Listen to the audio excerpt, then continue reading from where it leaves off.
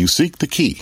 But first, you must learn the ways of precision, craft, and performance with Acura's all-electric ZDX. With a premium Bang & Olufsen sound system up to a 313-mile range and a Type S variant with an estimated 500 horsepower, the ZDX is their most powerful SUV yet. Unlock the energy when you visit Acura.com to order yours today. Live from the NASDAQ market site overlooking New York City's Times Square, this is Fast Money. I'm Courtney Reagan filling in tonight for Melissa Lee. Tonight's trader lineup, Guy Adami, Tim Seymour, Karen Feinerman, and Jeff Mills. Tonight on Fast, Amazon Primed, the company kicking off its 7th annual Prime Day today. But will the company and other retailers be able to deliver for investors? Plus, Bitcoin goes bust. Prices heading towards their January lows as a crackdown in China roils the market. Our very own Bitcoin baller, BK, is here to break down the move. And spoiler alert, did Steven Spielberg just deliver a major plot twist for the streaming space? What his new deal could mean in the race for original content. But we start with a major rebound on Wall Street. The S&P rising nearly 1.5%. The Dow notching its best gain since March as markets try to recover from last week's losses. This is Fed Chair Jay Powell gets ready to appear before the House tomorrow. Details from his testimony released in just the past half an hour. And Ilan Moy has the breaking details. Hi, Ilan. Hi, Courtney. Well, Fed Chair Jay Powell characterized the increase in inflation over the past few months as notable, but he emphasized that it still appears to be transitory. Now, those comments are from his written testimony ahead of the hearing tomorrow before the House Coronavirus Committee. He said the jump in inflation was due to base effects, past increases in oil prices, a rebound in consumer spending, and supply chain bottlenecks. Now, he made no mention of when the Fed might hike rates or the earlier forecast for liftoff from last week, but he repeated the Fed's commitment to supporting the economy until the recovery is complete. He also warned about the slowing pace of vaccinations and pointed to new strains of the virus as a potential economic risk.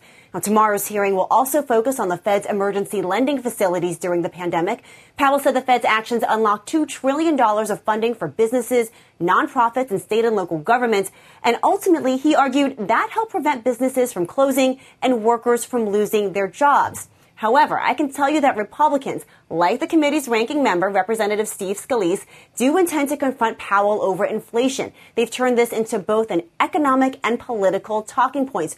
Those are some of the landmines that Powell will have to dodge tomorrow. But separately today, he and other heads of financial regulatory agencies did meet with President Biden for what the White House described as a status check on the financial system. The White House saying that the regulators reported the financial system is in strong condition and that financial risks are being mitigated by robust capital and liquidity levels in the banking system, healthy balance sheets among households, and the ongoing economic recovery. So, Courtney, a healthy status update on the financial system from the White House. Back to you. Ilan, thank you very much. It will be interesting to watch that tomorrow, especially the questioning when it comes to inflation. Tim, what do you think the markets want to hear out of Powell tomorrow? Anything different, or do they want the same message that he gave before? Well, it was, to me, a softer message than what I think he delivered last week when I think it was important for him to get ahead of the inflation discussion. And so the fact that we heard healthy this, healthy that, the strength of the banks really is what comes through here in the sense that, what was great from a markets perspective today, Court, is that we saw that 10-year trickle down to 135 intraday, closed up near 149. So you had a major move in the 10-year. You started to see some of those growth trades come back into vogue when, in fact, the trade that was in vogue towards the end of the week was the one that said big cap breakout because effectively the Fed's jumping in here faster than people had thought. So, look, we're going to get that's one of 16 Fed discussions, Fed leaders, Fed speak on the tape, and I think we're going to be digesting a lot. And I think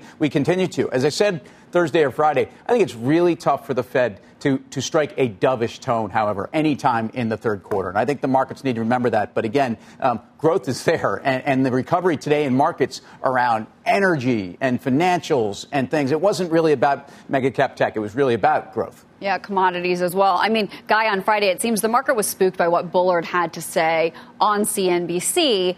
Even though he's not a voting member, and even if the Fed does raise rates sooner than expected, that's still 18 months out. So what happened today? Did we all say, wait, we overreacted on Friday, let's get us back to where we were before. It's interesting. We talked about this on our call at 12:30. I said, listen, I really don't know what happened today. I think maybe it's some of the effects that Tim talked about. Maybe it's that quad witch, whatever the expiration on Friday wound up being. I think that was part of it, perhaps.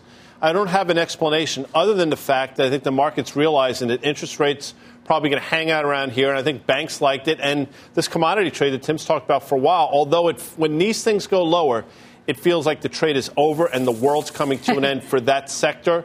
That's typically the time to step in, and we've talked about it seemingly now for the last 9 months. I still think the banks do work, absolutely, and I think these resource trades work as well. To describe what happened today, I really don't know. In terms of Bullard quickly, It seems like they're floating.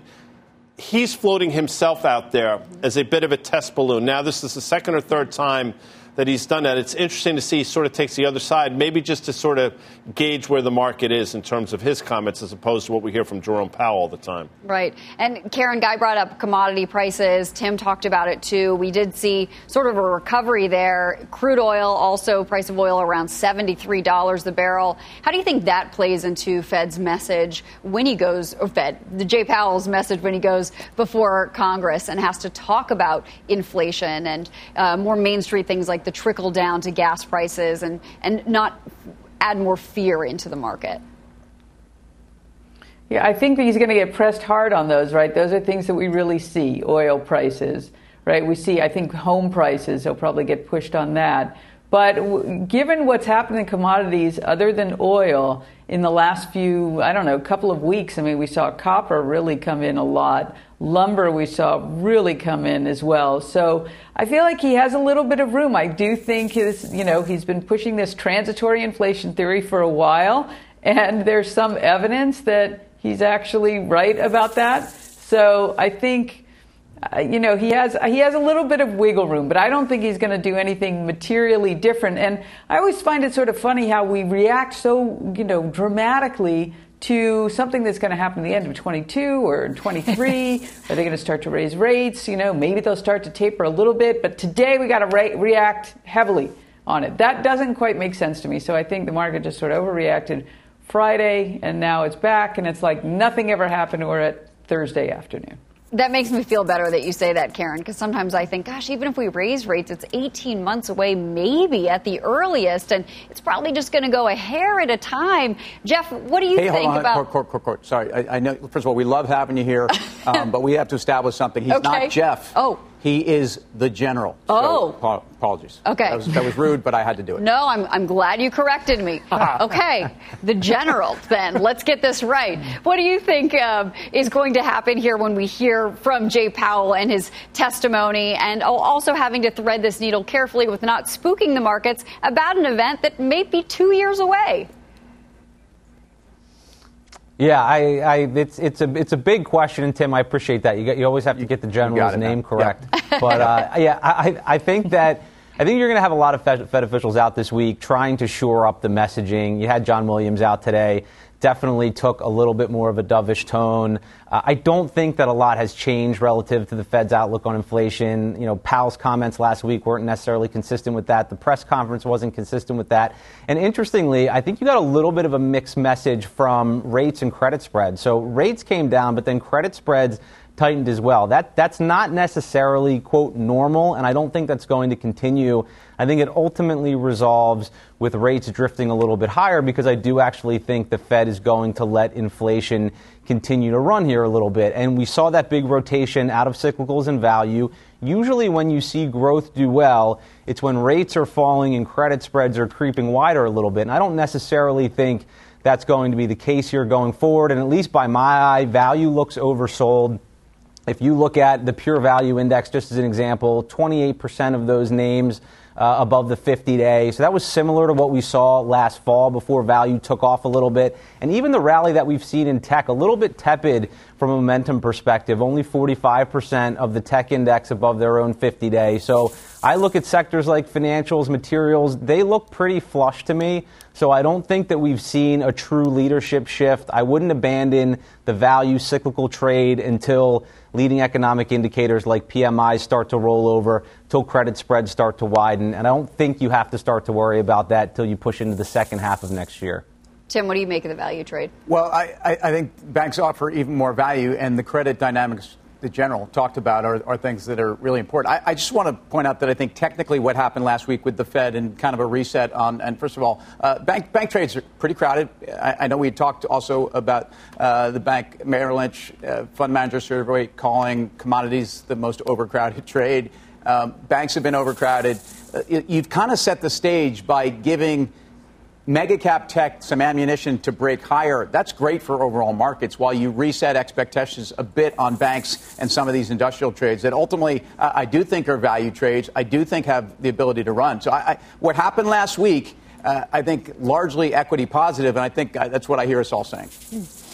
Guy, when I look at the markets every day, and we always look at these indices, the Russell has really been making some runs. I mean, any small tech interest in some of these names? It's interesting. I think interest rates for the Russell are very interest rates go higher typically benefits the Russell. If you think about it, higher rates means there's growth. Growth typically is good for the Russell, but then it gets to a point where it's not. And I think when we reach that 175 level in the 10-year, that's when the Russell said, you know what, we don't like this. I hate using the term, but for the Russell specifically, the IWM, this 150 area is probably a sweet spot in terms of what the IWM. Don't you like?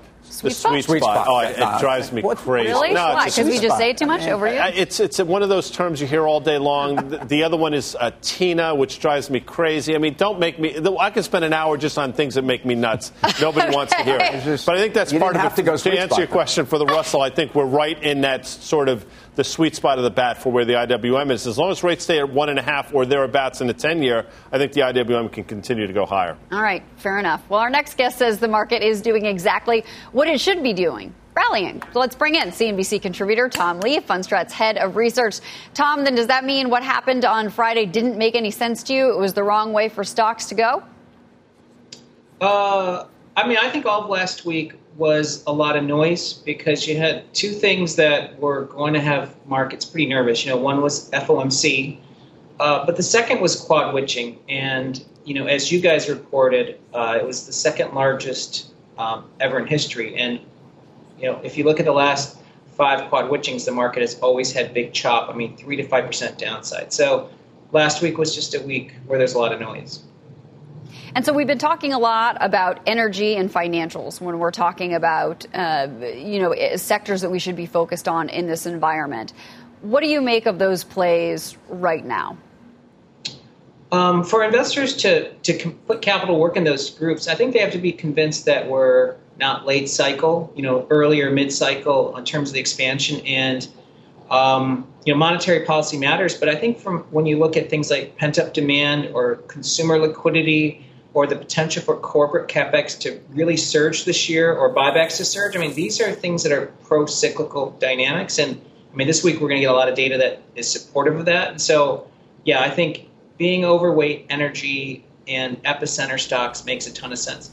Financials we downgraded a couple weeks ago, but not because we don't like the group long-term. It's just that they're the most sensitive to rates. And I think, interest rates are undershooting expectations right now. Hey, Tom, it's Karen. Thanks for coming on. Always love to hear what you have to say, and usually you're spot on. I have a question about commodities. So you like energy. Is that different than commodities because of this push toward renewables and maybe phasing out oil, or is it all part of a growing economy? It is a little nuanced, Karen, because I think some of the commodities like lumber and corn were getting hoarded because of all the things happening in the supply chain. In fact, I'm sure a lot of purchasing managers were double ordering just in case. But oil, I think, is different because of the tightening of supply, because capital spending has dropped so much. Rystad data shows it's almost $300 billion just over the past 2 years, at a time when demand could be surprising. So even though ESG and other things have kept equity managers away from the energy stocks, I think the supply-demand dynamics for oil are so good that the energy stocks have the most upside of any sector right now. So, Tom, in general, if we see a day like Friday where we see a sell-off that's fairly broad, what would you be doing there? Are you still going to be stock picking in the certain sectors that you like the most, or is that a time where you could play more broadly? I think Friday was noisy because of quad witching.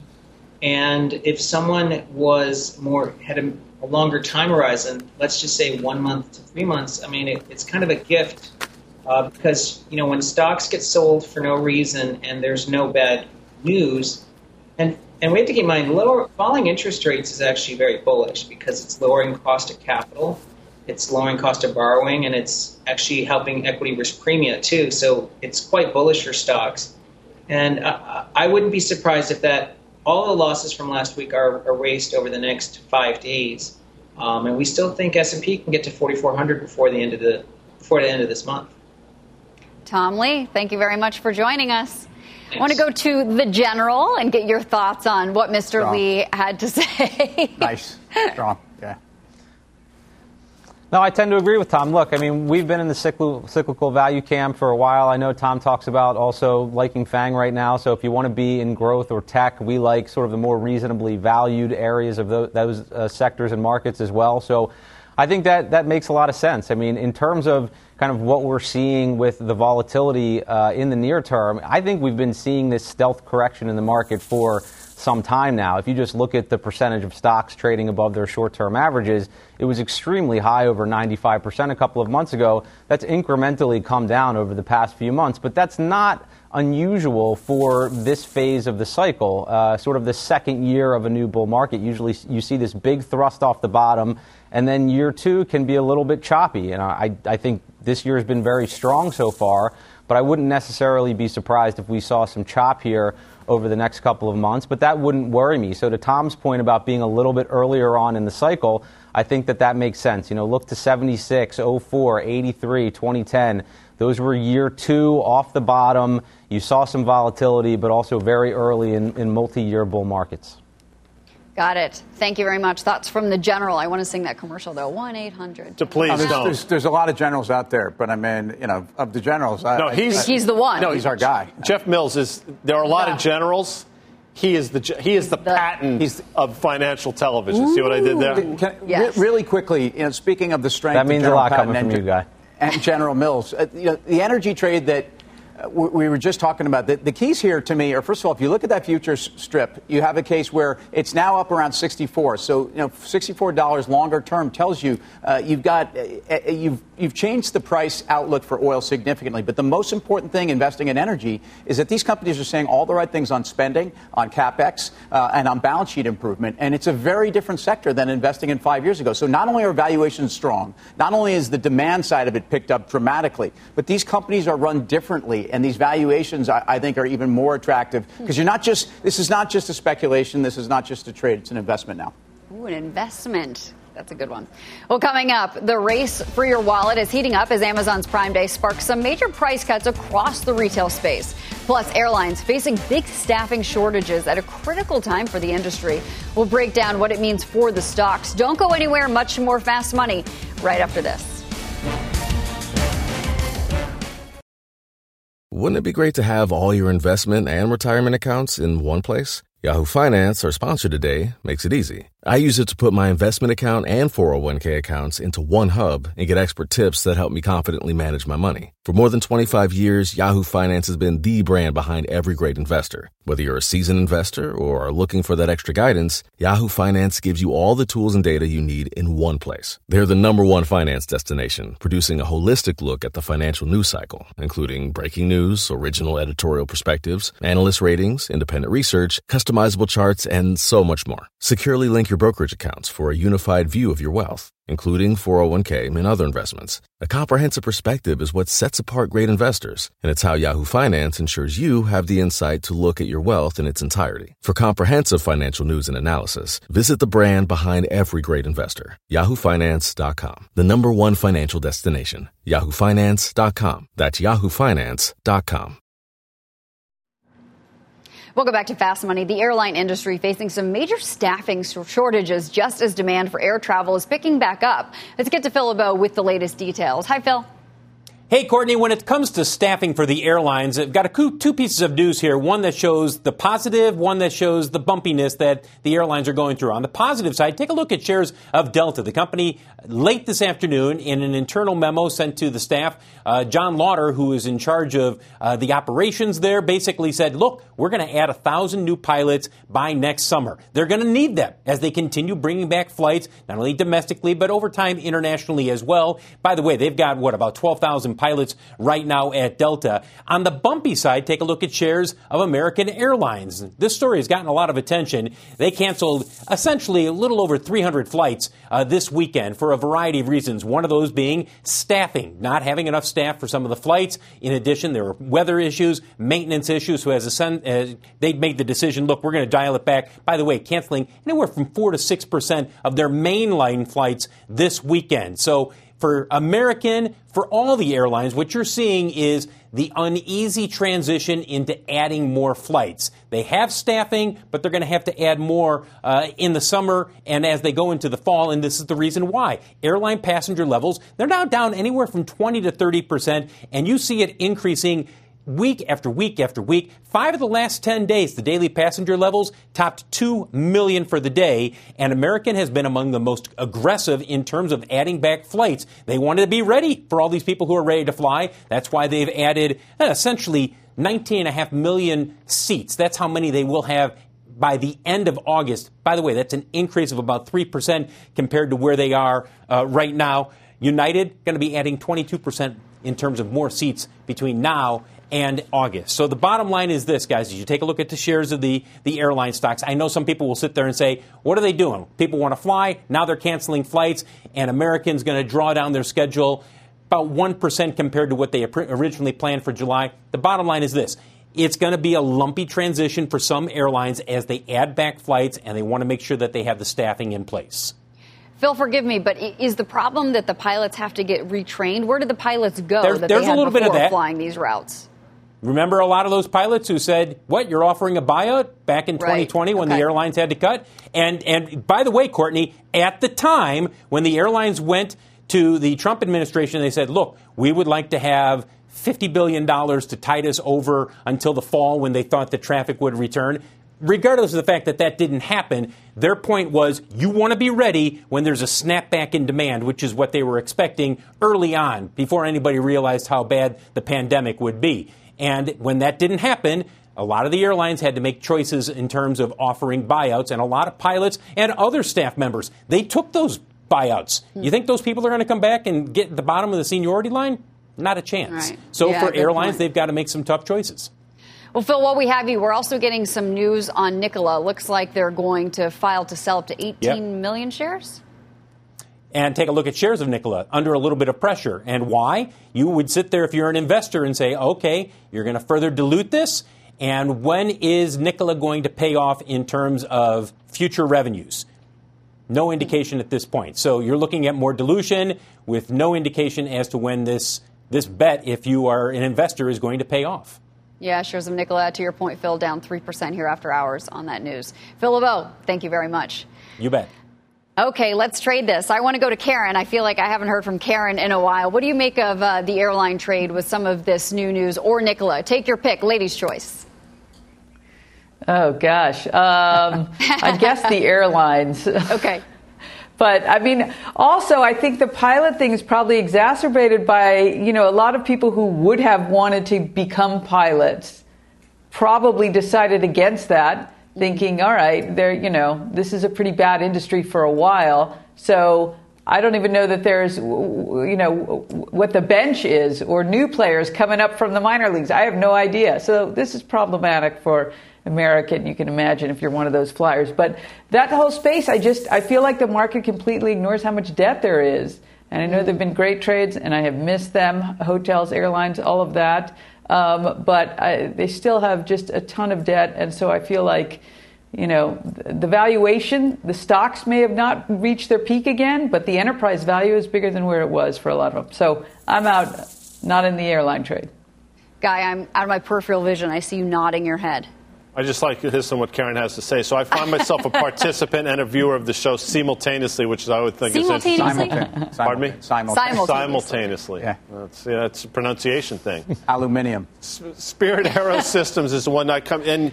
You're thinking about, listen, international travel is going to be challenged, I think, for a number of different reasons. And that's obviously wide-body planes. If you look at Spirit, 85% of their backlog are narrow-body domestic travel. I think they've run their business better. Stock was up big today. I think if you're looking for a downstream play, it comes in the form of SPR. General, are you worried about the economic ripple effect, though, of these airlines? If they can't get up and running the way that they want to, then what does that mean for hotels? What does it mean for the cities where these flight routes are supposed to be going and everything that surrounds this reopening trade?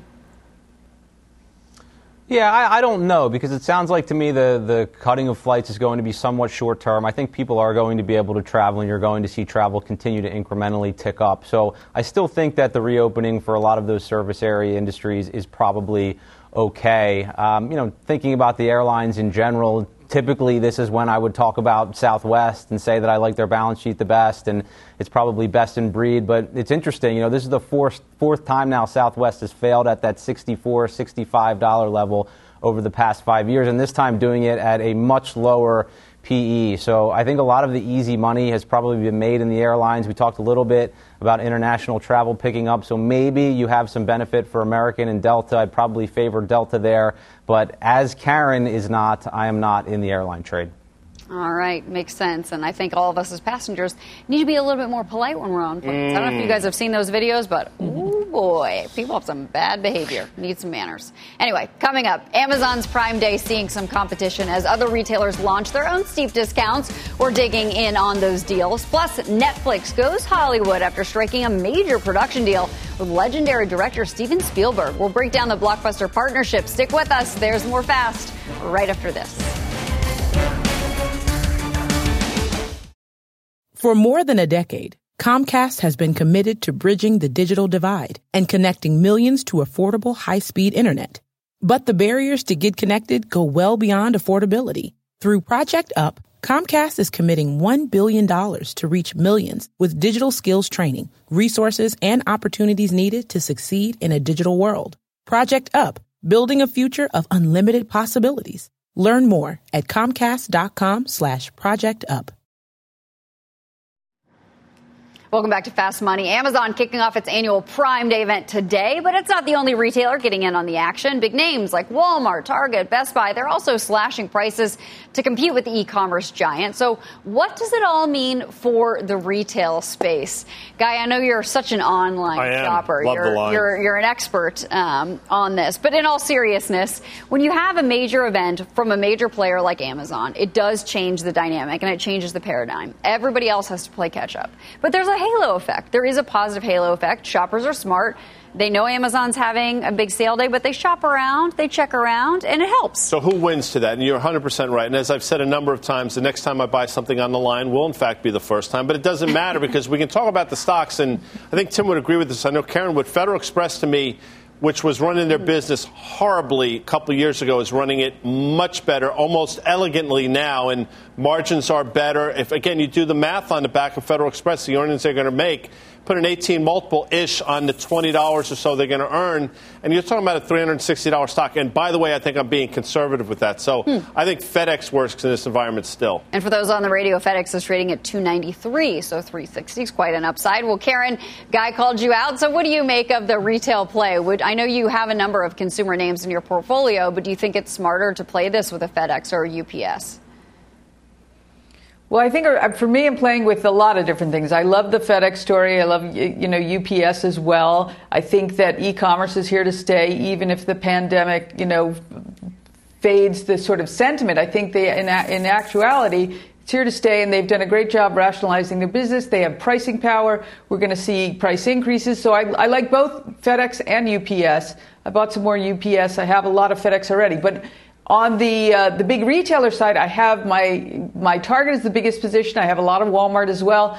Third place is Amazon. I was just tweeting, I've sized it wrong because I'm unhappy if it goes up or if it goes down. So clearly don't have the right size position there. But I really like Target. They've done a phenomenal job, not just dealing with the pandemic, but also, growing their business. They're back to Target now. The people want to go out. People are interested in going to Target. They have, their whole home business. The higher margin products are doing better. So, and it's not a crazy multiple there either. So for me, Target, Walmart, Amazon is my third and smallest in the big retail space.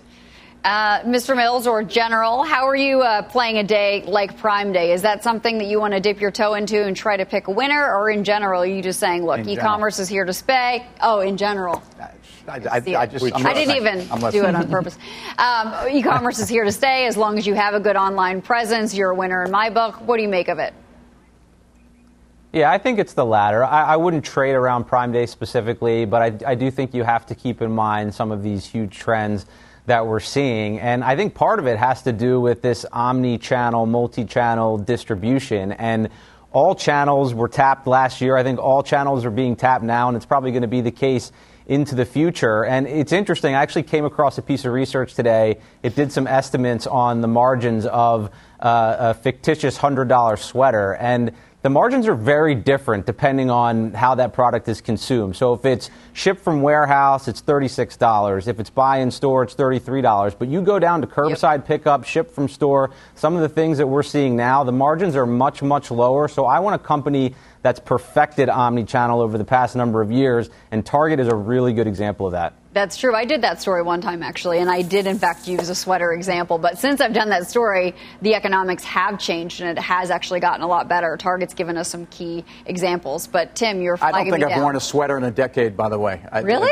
Not a sweater guy? I wear sweaters. All right, I just bought 2 sweaters yesterday, in fact. Well, in person. This is why Prime Day is important. The trade on Amazon Prime Day is Amazon. Because, first of all, if you look at where that chart has gone and where the stock has been struggling to get above 34, 34.50, 35, you're breaking out now. But it's not so much the 8.3, 8.5 Prime Day revenues you're going to get. It's the residual revenue. And it's probably $6 billion in the second quarter alone.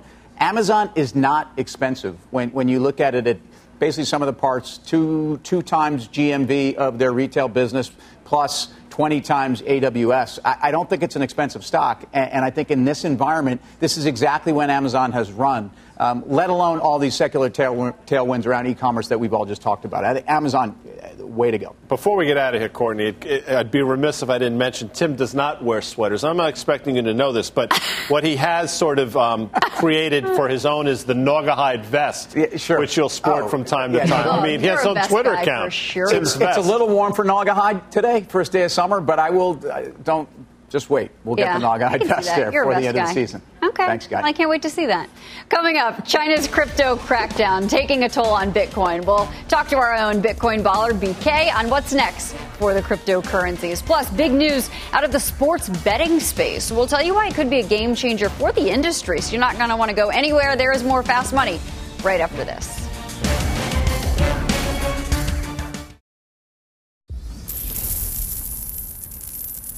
Welcome back to Fast Money. Check out Bitcoin dropping another 7% today as China intensifies its crackdown on crypto mining. The news hitting some crypto-related stocks as well. Big names like MicroStrategy and Coinbase falling deep into the red. So let's trade this around. I mean, every time crypto makes a big move, I just don't even know what to make of it. Tim, help me get this straight. What happened? The charts look challenging. And the charts definitely, I think, whether you are a pure technical chartist or even some of the folks in the middle of this, I think there's an argument here that there's still a test at 25 to come and possibly even 20,000, which is something that Carter's talked about. I think, look, a lot of the short-term sentiment is around China's restrictions. I think there's also a lot of sentiment really around last week and where the Fed is. I mean, I thought it was very interesting how Bitcoin kind of grew up last week in some sense. It behaved as if the correlations inverse to the dollar and to Fed interest rate policy and hawkishness, dovishness was very impressive for an asset class that at times people thought really wasn't about being a store of value or digital gold. So that's an interesting observation, I think, from last week. For more on this, let's bring in our own crypto baller, Brian Kelly. He joins us on the fast line. BK, what do you make of the move in Bitcoin today? As Tim said, the charts are challenging. Yeah, no, I think actually Tim made some really good points here. The charts are challenging. If you think about what's happened over the last, let's call it 4 to 5 days or the last week or so, you did have Bitcoin trade with the Federal Reserve, which is something we have not seen in the history of Bitcoin. As well, you do have this negative China news, which, it seems like every couple of years China bans Bitcoin and Bitcoin bounces back. So in the long run, I still think we're okay, but I agree. It looks heavy, and we'll see what happens at 30,000 here. We really need to hold 30,000. I mean, BK, a move of 9.5% is pretty severe for most things. For Bitcoin, not so much. Whatever will keep the volatility of this cryptocurrency in check, or will it not? Is that just the nature of what we're dealing with when we're talking about cryptocurrency? Yeah, so that's a great question. I mean, one, this is normal volatility for Bitcoin. It is a normal part of the bull cycles that Bitcoin had. I mean, in 2017, we had multiple 30 to 50% pullbacks in these assets. So the volatility will die down if this becomes a currency. And so as you have more players than just speculators in there, you have companies using it globally in the supply chain. They're going to want to hedge risk. They're going to not necessarily be natural buyers. They may be sellers. So that'll tamp down the volatility. And, folks like me, volatility junkies like me, will probably be bored with the volatility, but it'll be a good thing for Bitcoin because that means it has matured into a full-blown currency. Hey, BK, it's Jeff Mills. How's it going? 2 real quick questions for you. So we're talking about the charts being challenged. I've heard a number of different downsides cited. You mentioned 30,000. People have pointed to that December 2017 high at 20,000. Where do you think the most likely area of support is, number one? And then I know today there were some headlines flying around about some of the chip makers, the impact there relative to some of the technology for Bitcoin mining. So what do you think the impact is there long term, if any? Yeah, so in the short term, 30,000 on Bitcoin, we have to hold that. The way there's a lot of leverage in Bitcoin right now. So if we break through 30,000, you could see a pretty swift downdraft like we saw a few weeks ago. So we'll see what happens with that. In terms of the chip makers and what's happening with mining, you're seeing the hash rate come down. And the hash rate is basically how much mining power is directed at the Bitcoin network at any given time. And that's because the Chinese miners shut off those machines. But those machines aren't gone forever. They're actually migrating to other parts of the world. So in the long run, what you're going to see is a more diversified and decentralized mining infrastructure that'll likely be a lot more green than it was in China. But until we get to that point, yeah, you're gonna hear about chip makers not getting orders and all of that. There are machines for sale, and you can pick up some mining machines, used mining machines, which you may not need the extra chip, the brand new chip for that. But eventually, this will come back, and you're going to want to put the latest and greatest technology towards the Bitcoin mining network. Thank you for calling in, BK. Eunice Yoon was actually talking about how some of the equipment is actually being shipped from China to Maryland or Virginia. She had confirmed that a big amount of it actually earlier today. Thank you. So the move in Bitcoin also affecting companies supplying chips to Bitcoin miners, as we've been talking about. Let's get over to Tony Zhang with more on how options traders are positioning themselves in some of these names. Tony, what are you seeing out there? What's the impact, the ripple effect? Yeah, Courtney. So today in Taiwan Semiconductors, which is the primary foundry for NVIDIA, which are the chips that are primarily used for Bitcoin mining, we've seen some significant activity here. While the TSM options were fairly average for today, puts did outpace calls by a fair amount. 50% more puts traded today on TSM, perhaps betting on some of these chip makers seeing some further declines, or maybe Bitcoin seeing some further declines. In this particular case, we saw one trader buy about 7,000 contracts of the July 2nd 111 puts, paying about $1.17 for this. What's interesting about these puts is that they expire in just 9 trading days. So this is a trader who laid out almost $800,000 in premium to bet that Taiwan Semiconductors will decline about 3.7% over the next 9 trading days. whether this is a short-term bet back to the 200-day moving average for Taiwan Semiconductors or maybe a larger structural bet on Bitcoin or NVIDIA, this is a way to play for some further downside with limited risk using options in equities. 800,000. Tony, thanks. For more options action, be sure to tune into the full show Friday at 5:30 p.m. Eastern Time. Well, coming up, major news out of the sports betting world that could be a real game changer for the industry. We'll bring you the details next. Plus, did one of Hollywood's biggest directors just change his tune on streaming? We've got the star-studded trade when Fast Money returns.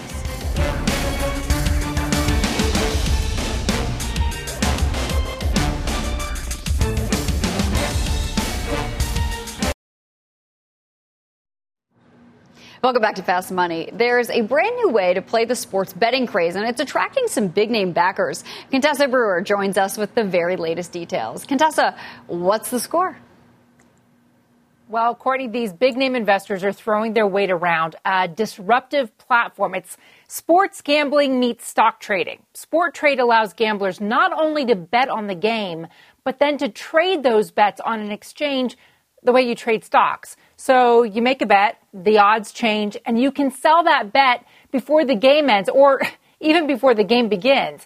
And this won't charge a vigorish. That's the bookmaker's fee to even accept a bet. So these transaction costs for the bettors are lower.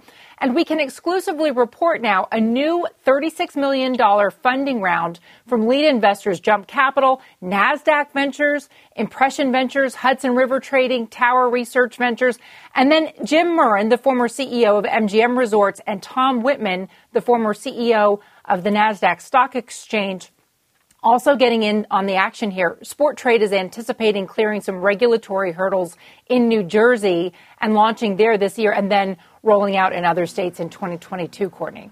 This sounds like a very fascinating platform. And as Mr. Seymour is keeping tabs on the bets while also talking stocks, this feels like the perfect Contessa, Jake DeGrom has 4 strikeouts through 2 innings, by the way, just in case I know you're tracking that. We could be betting on this, too. So let's trade it. Yeah, let's trade it. Let's trade it. So look, the sports betting space is alive and well. In fact, we had Patrick Kane from the Action Network on our show. They recently were bought by a collective out of Denmark. And ultimately, the whole story here is both betting and the analysis of betting around sports, but the deals with all the major indices. We've talked about this on this network also, how it's almost imperative that major media find some way to attach themselves to sports betting and interactivity and the opportunity. And again, the major sports leagues also are partnering with these bettors. I still like DraftKings. I realize there's been a lot of pushback, both, I think, just really on valuation. I realize there was a short report out there on DraftKings last week that I don't think goes after the current business. It certainly attacked the foundation of a couple of the early deals that they did do. But when you're buying into the sports betting space at this point, you really are ultimately buying the addressable market size and those players that are going to take market share early. And that's what you're buying with DraftKings. Which we've had more time to talk about this, but we got to wrap this one up because coming up, one of Hollywood's biggest directors just inked a deal with Netflix. So grab your popcorn. We're diving into streaming and that trade next when Fast Money returns.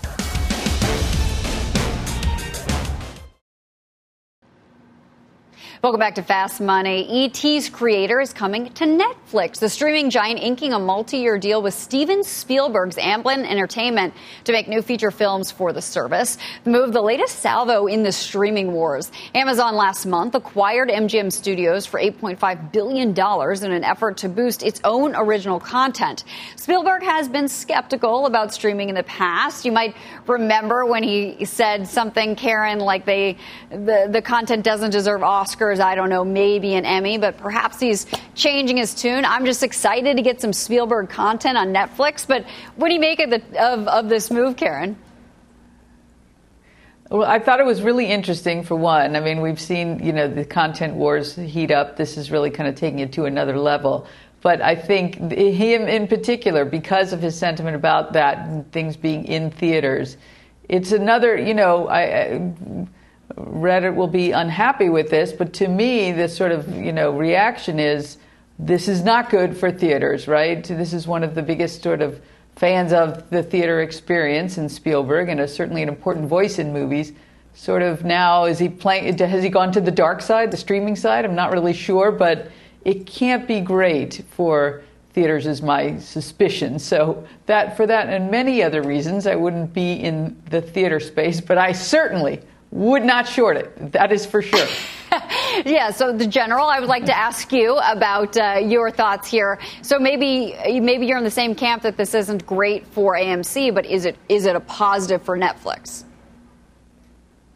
Yeah, so I think Karen's right. It validates that trend towards streaming. And look, with Netflix specifically, the valuation continues to come in, so I think that's certainly a positive. And they've shown that they're capable of sustaining pretty strong top-line growth because they have pricing power. And they raise their prices, and customer churn numbers remain okay. So I think this is all generally positive for Netflix over the long term. I think right now, from where we stand today, I do prefer Disney a bit. It was my final trade a week or so ago. I think they benefit from streaming. I think they're going to continue to have a re-rating of that multiple, but then they also benefit from the reopening. So Disney now, but this is certainly all positive for Netflix long term. Thank you very much. Well, up next, your final trades.